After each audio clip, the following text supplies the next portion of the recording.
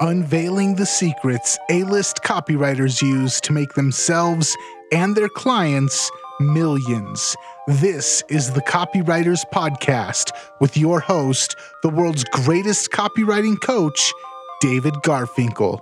David Garfinkel, back again. I was scared to get back on the mic with you after last week's episode, but you twisted my arm and we are back. What are we going to be talking about today?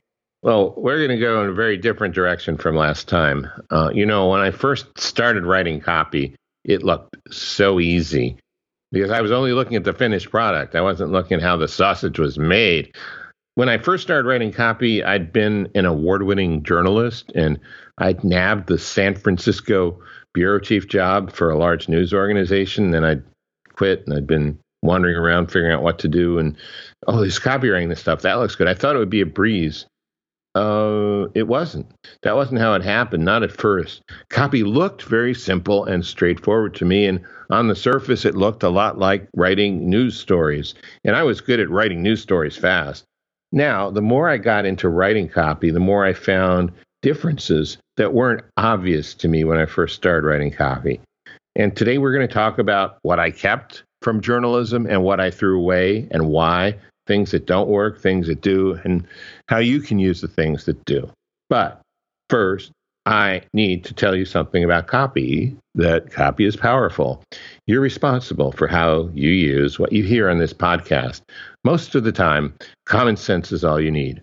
But if you make extreme claims or if you're writing copy for offers in highly regulated industries like health, finance, and business opportunity, you may want to get a legal review after you write and before you start using your copy.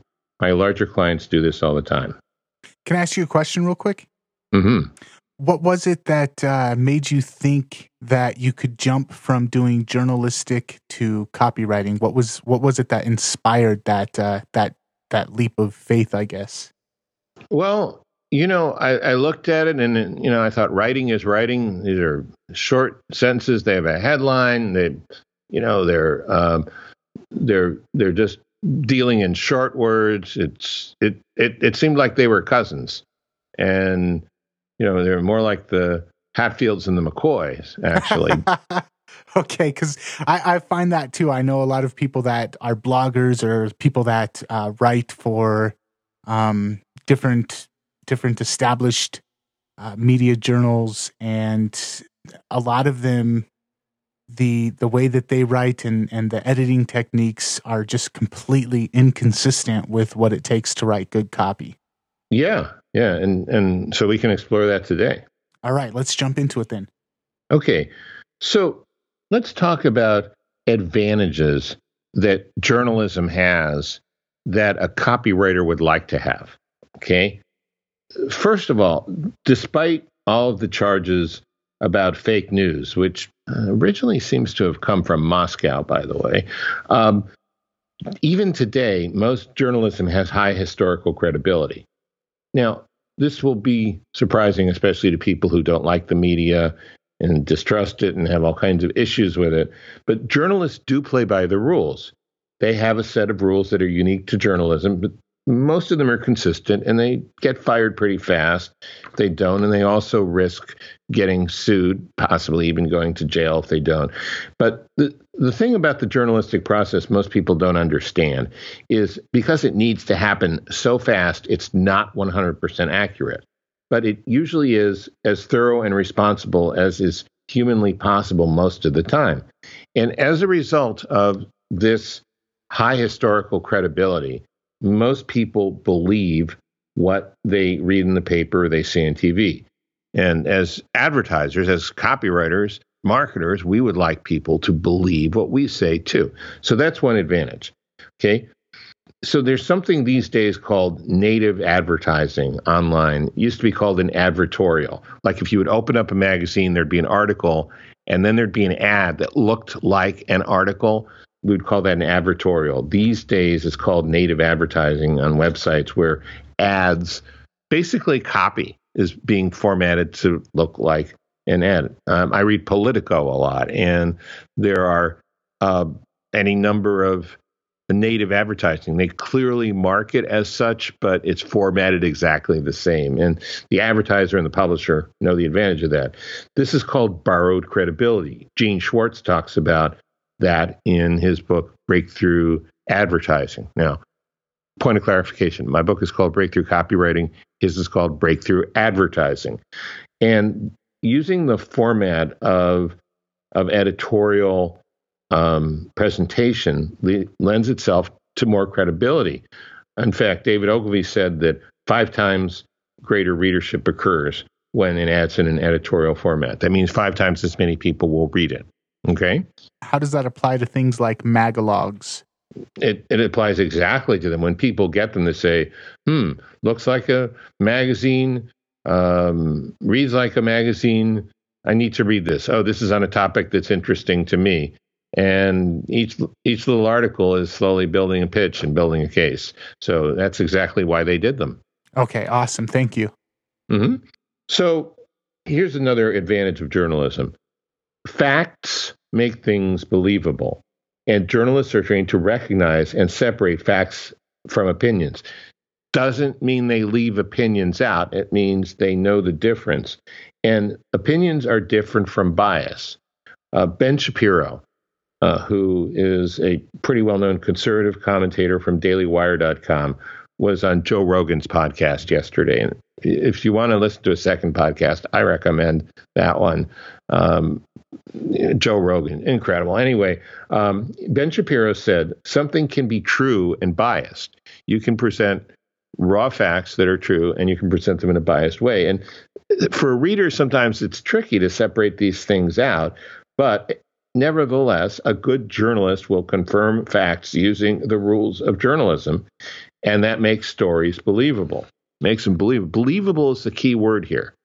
Being believable, being believed is every advertiser's problem and what every advertiser wants. That was pretty much how James Webb Young started his book, Diary of an Ad Man.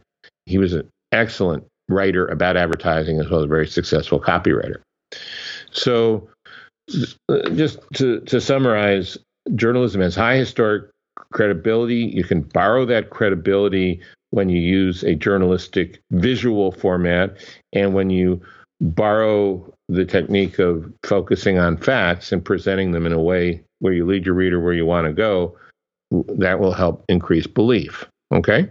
Okay. And maybe this will get cut because it might be a slight divergence, but what about the fact that there's blatantly obvious bias media in different directions nowadays? Like there's media that can cover the same story, and one way they'll pick and choose what they decide to cover to fit the narrative of their audience's preferences.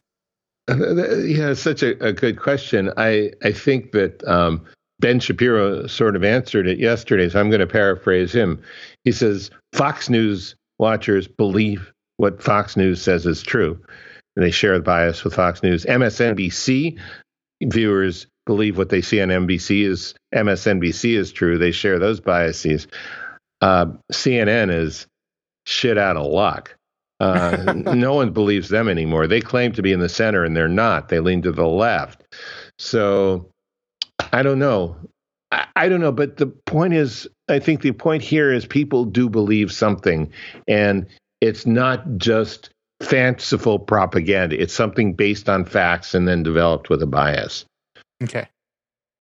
So leave that in or not. I don't care. Okay. So, all right. So now let's talk about some journalistic techniques I learned I thought would work that I now realize you shouldn't use in copy. And it's not that you shouldn't use them because they're evil or they're wrong.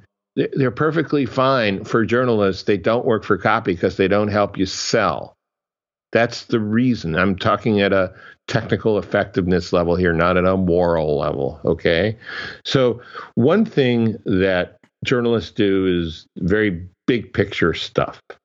You know, the nation is feeling the loss today of, pick anyone who died, okay?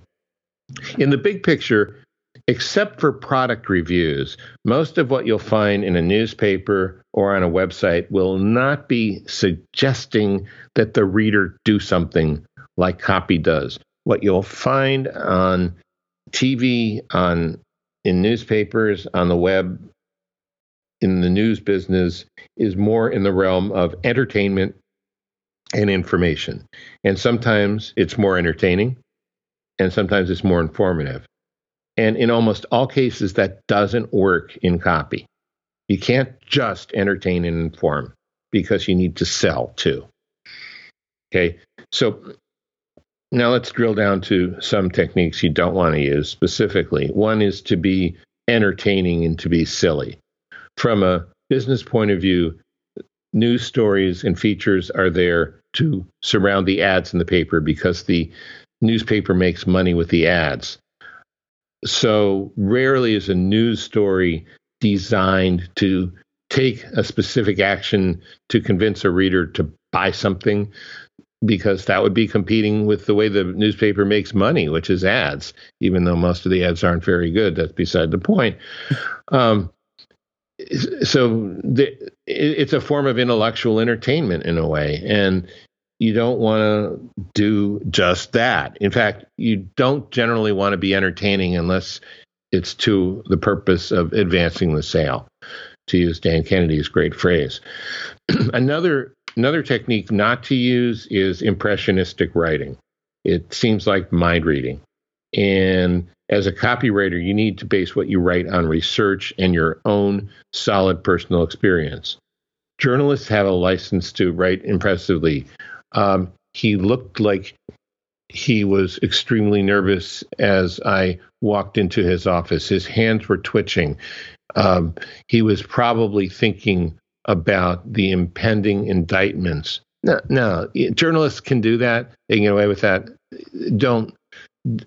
That's entertainment. That's not going to advance a sale. It will make your story entertaining, but it can backfire if you use the same technique in copy. People are going to be they're going to cut the journalist a lot more slack in describing his or her personal impressions of a person or a situation than they would in copy. They're going to be a lot more skeptical about what you're writing. Okay? Can I get a little bit of clarification from you?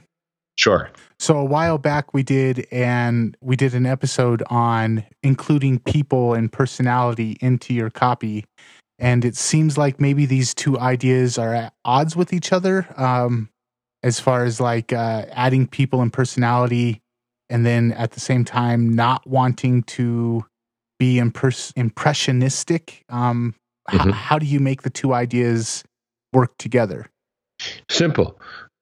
You describe actions and you describe quotes, words that they say. You don't describe your own interpretation of their emotions, your own guesses about what's on their mind, your own extrapolations about them. You simply stay close to the ground and talk about what they do and what they say. Okay, awesome. Thank you. Sure. And then there's a third technique not to use that journalists use, and that is the inverted pyramid. I started getting trained in journalism at age 14. I went to a summer camp in Pontiac, Michigan, and the whole purpose of the camp was put together a page that would be published in the Pontiac Press. And from that point and on through, college training, reading, working on newspapers, working in magazines, there's something called the inverted pyramid. The inverted pyramid is a conceptual structure where you start with the big picture and you drill down to the minor details. Wikipedia's shorthand definition is communication of major details before minor details. So the whole point, there are a couple of functional reasons they have an inverted pyramid, where you start, the nation is mourning the death today of blank and blank. And then you can go into detail who blank and blank was, and, what this person said about him and what that person said about him and what their accomplishments were.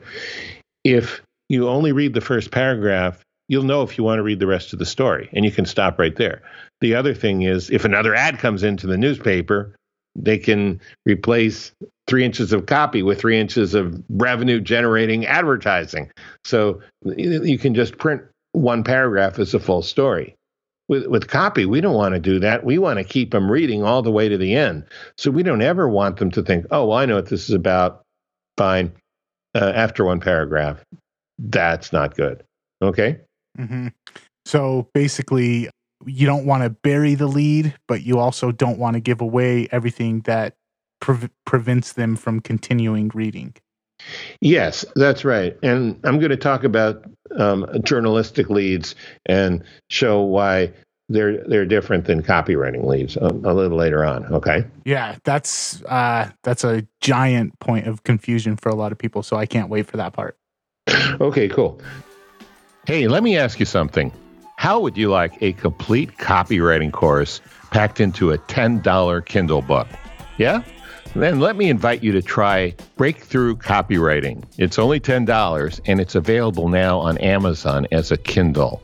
Breakthrough Copywriting was originally a $5,000 live seminar I held in Las Vegas. People flew in from all over the world to attend Breakthrough Copywriting. This Kindle book by the same name is a complete version of my 4 presentations at the seminar. If you would like to dig into copywriting basics or refresh the knowledge you already have, then you'll really like Breakthrough Copywriting. A-listers like John Carlton, Joe Sugarman, and Bob Bly give this book an A+, and you can read the reviews right on the Amazon site. This episode of the Copywriters Podcast is sponsored by Breakthrough Copywriting. Check this book out at Amazon.com today. And now, back to the Copywriters Podcast program, already in progress. So now let's talk about how journalists work and techniques that would work well for copywriters if adapted to copy. Okay? So the first thing is journalists do interviews. That's how they get their information. They will get their information from written sources, but it's mostly from interviews. An interview is talking to another person. An interview is not an online survey or a printed survey. That's not an interview. Okay? It's different. And in some ways, I don't think it's as good. I know there are some people who are singing the praises of it and some people making a lot of money with it. And I'm not saying don't do it. I'm saying don't confuse that with an interview. An interview is an interactive conversation. You're asking questions, you're following up, you're seeking to understand. So if you're a freelance copywriter, you should interview the owner of the business you're writing copy for, and or the founder, and or whoever your client is. If you're a business owner or if you're a freelance copywriter, you should interview the team that developed the product or the inventor, if there is one inventor. If it's an info product, you should interview the expert whose expertise the product was based on. You should interview customers, find out why they bought, what they liked, how they saw the product beforehand. Even if you're writing copy for the first time, maybe the owner of the product, the marketer, made a few sales just with a blog post or a few phone calls or something. And I believe that an interview may not yield as much raw data or as many certainty influencing statistics, but in actuality, it's much more powerful and it reveals a lot more truth than a survey. Especially if you can develop that rapport and keep asking questions and listen and build on what they're saying. One thing that, as a podcaster and as somebody who does interviews on podcasts, I've noticed that if you do your podcast like a survey where you email the guest in advance and you say, I'm going to ask you this, this, and this, you get much less interesting interviews, and your interviews they don't go nearly as deep as when you say, well, I'd kind of like to talk about these things, but you follow up with questions and dig deeper. You're always going to get way closer to the truth of a situation than a survey where you're kind of boxed in by how you're able to respond. Yeah, that's very true. Also, people lie in surveys. They're not going to say things that they think they might be judged about. But if if you are accepting and non-judgmental and really listening, you'd be amazed. Well, you wouldn't be amazed because you do it. Other people who are listening to this who haven't done it would be amazed at the things people will tell you. Awesome. So interviews over surveys every day. Yeah, and surveys can be good for gathering initial information too. I mean, I'm not saying surveys are no good. I'm saying surveys are good, but they are limited in what they can do compared to what most people think they can do. Awesome. Thanks, David. Okay, here's a thing that this is going to get a little ugly. So those of you who love your mothers, you can skip ahead a minute or two if you don't want to hear this part. Journalists are taught to be very skeptical. One old ugly old saying among journalists say, if your mother says she loves you, check it out. Okay. Now, how do you apply this as a copywriter? Well, you need to be a little more diplomatic. You don't want to come across like the prosecuting attorney or the hard-boiled detective or the hard-boiled reporter when you're investigating, but you do want to get to the bottom of things, not so you can write negative copy about the product. You want to get to the bottom of things to know what you're working with, so you'll know what are the strong points you want to emphasize. If there's a damaging admission you want to make about a flaw in a strategic way, you'll know what the flaw is and find the best possible way to present that. And also, you want to know what you're working with so you don't eventually get yourself or your client in trouble by including untrue things in your copy. Okay? And how much of that has to do with the fact that people reading an advertisement are already skeptical as well? Maybe 100%. I'd say 100%. Yeah. Okay. Yeah. I mean, if you start out skeptical also, and, you go in to do, and as a copywriter, you have mixed loyalties. You are the representative of the marketer, but you're also the representative of the consumer, of the buyer. You need to take their concerns into account, and if you address them, you'll actually make more sales. Yeah, that's one of the things that I've noticed is by admitting who it's not for and admitting why it's not for that particular person, the people that it is for, they're that much more convinced. Yeah, and also it's just common sense. Why would you want to sell something to someone who can't use it or who doesn't really appreciate it? You're only going to get the possibility of a negative review and a refund. And some people are such idiots that they'll charge it back when you have a refund policy. That's going to hurt your rating with your merchant account. There's, it is common sense, but some people are so sensitive. Can I use the word snowflakes on this podcast, Nathan? It's your podcast. Thank you. They're such snowflakes that I'm talking about business owners, okay? That if anyone says anything negative about them or their business, they go into a panic attack. That's very self-defeating. It's much better to admit the flaws.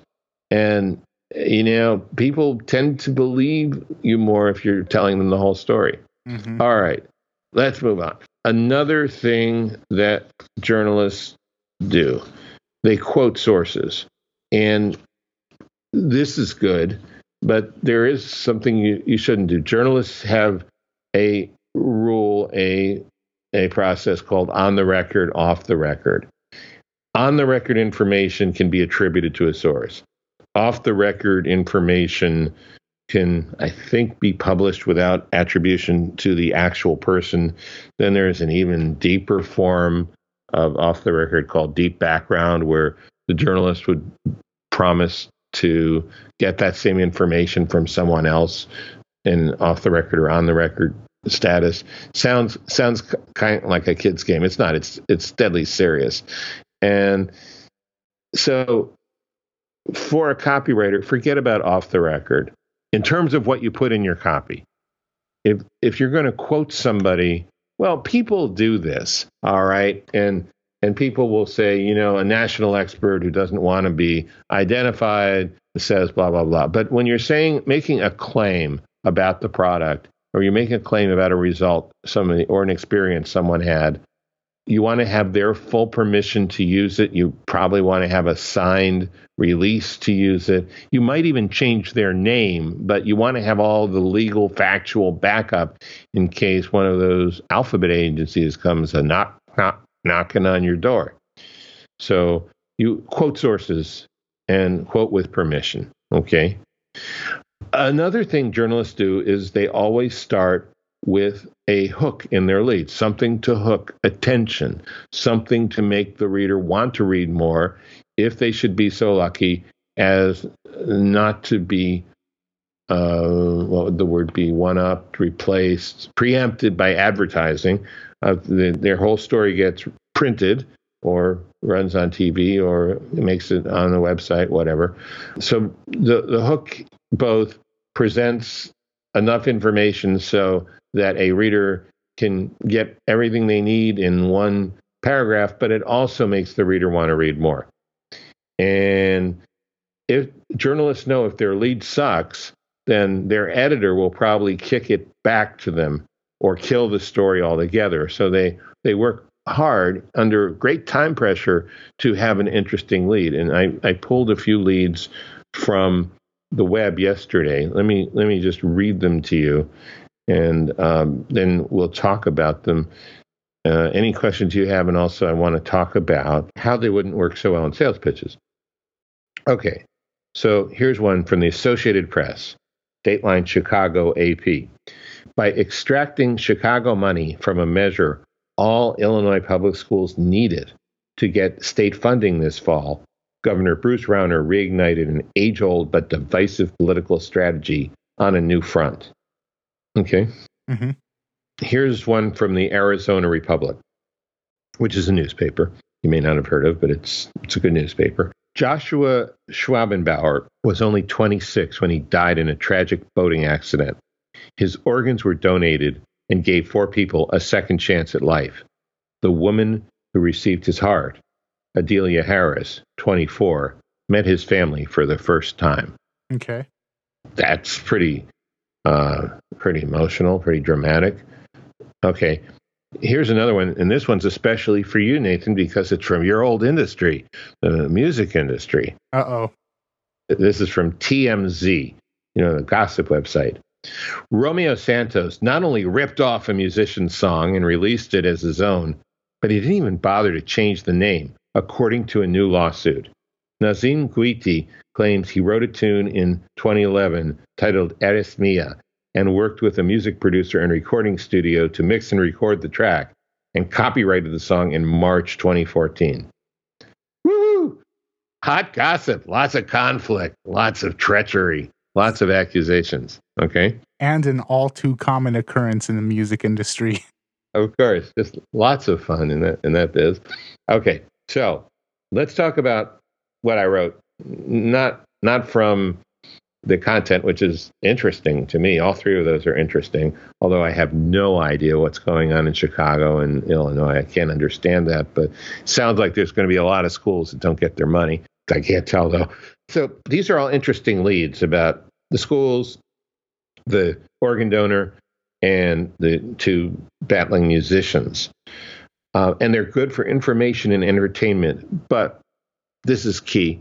They're not good setups for a sales pitch. See, they grab attention and they make you want to keep reading. If you're interested in Illinois politics in the first one, if you like uplifting human interest stories in the second one, if you're interested in music and musicians in the third one.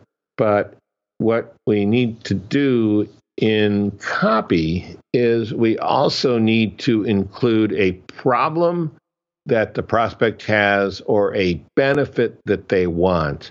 And we need to make the entire copy about this problem, this benefit, the prospect's life, and how it's going to change. That's not what these stories are about.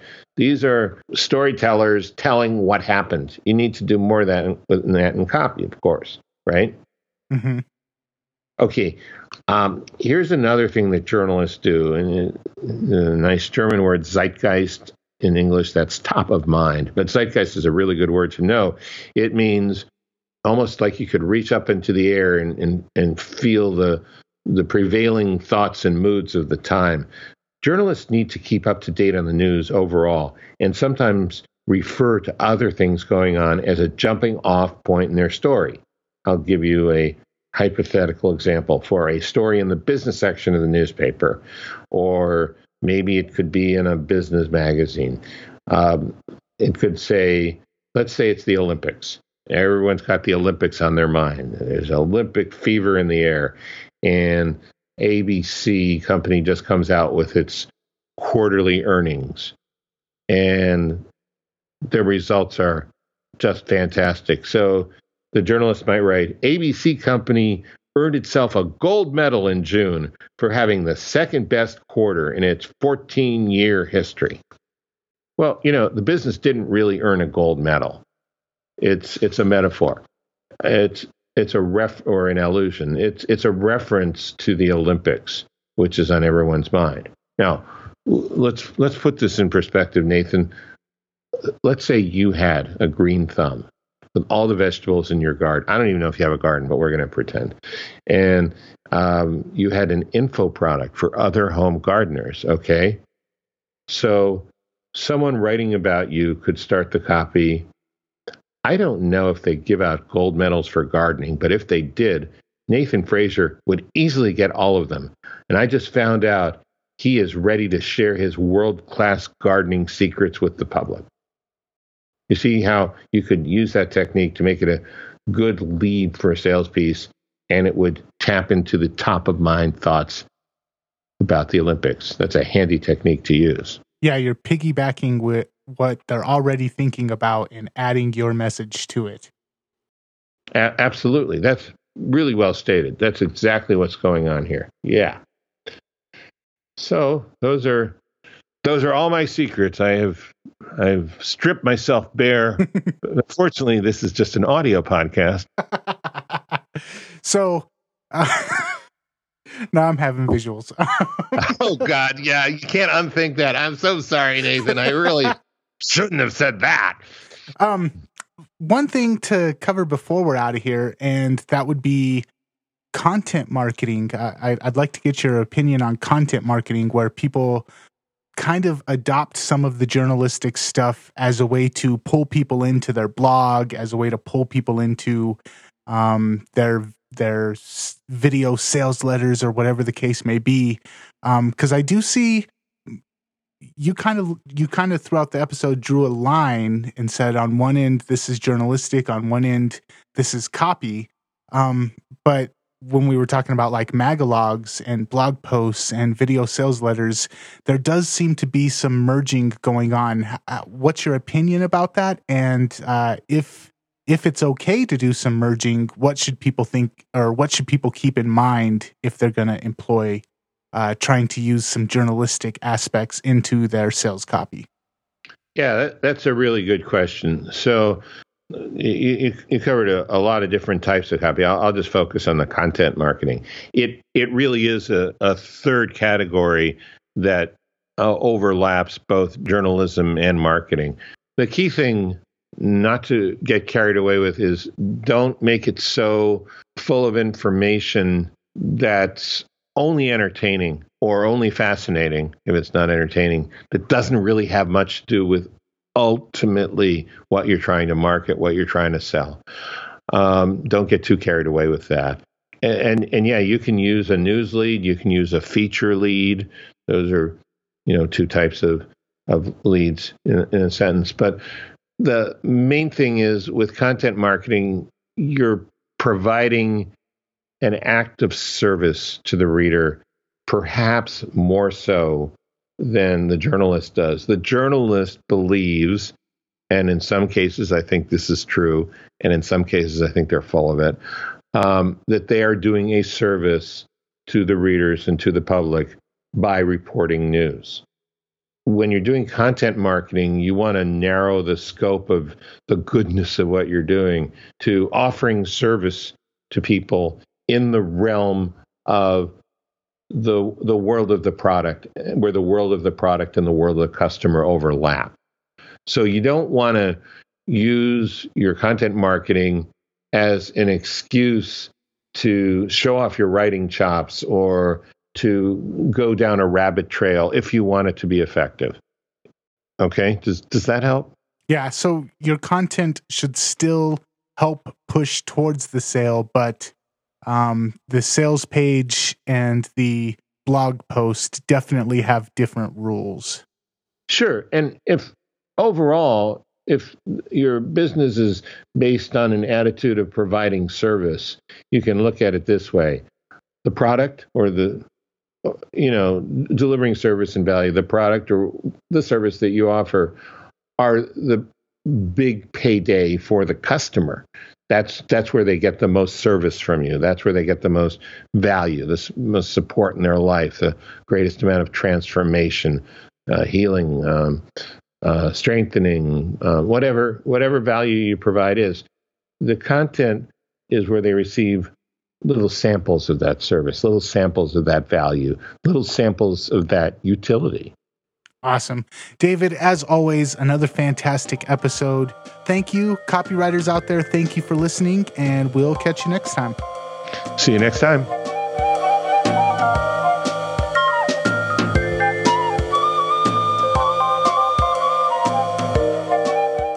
If you found this show valuable and you'd like to get it in the ears of other people, the best way to do that is to subscribe, rate, and review it on iTunes.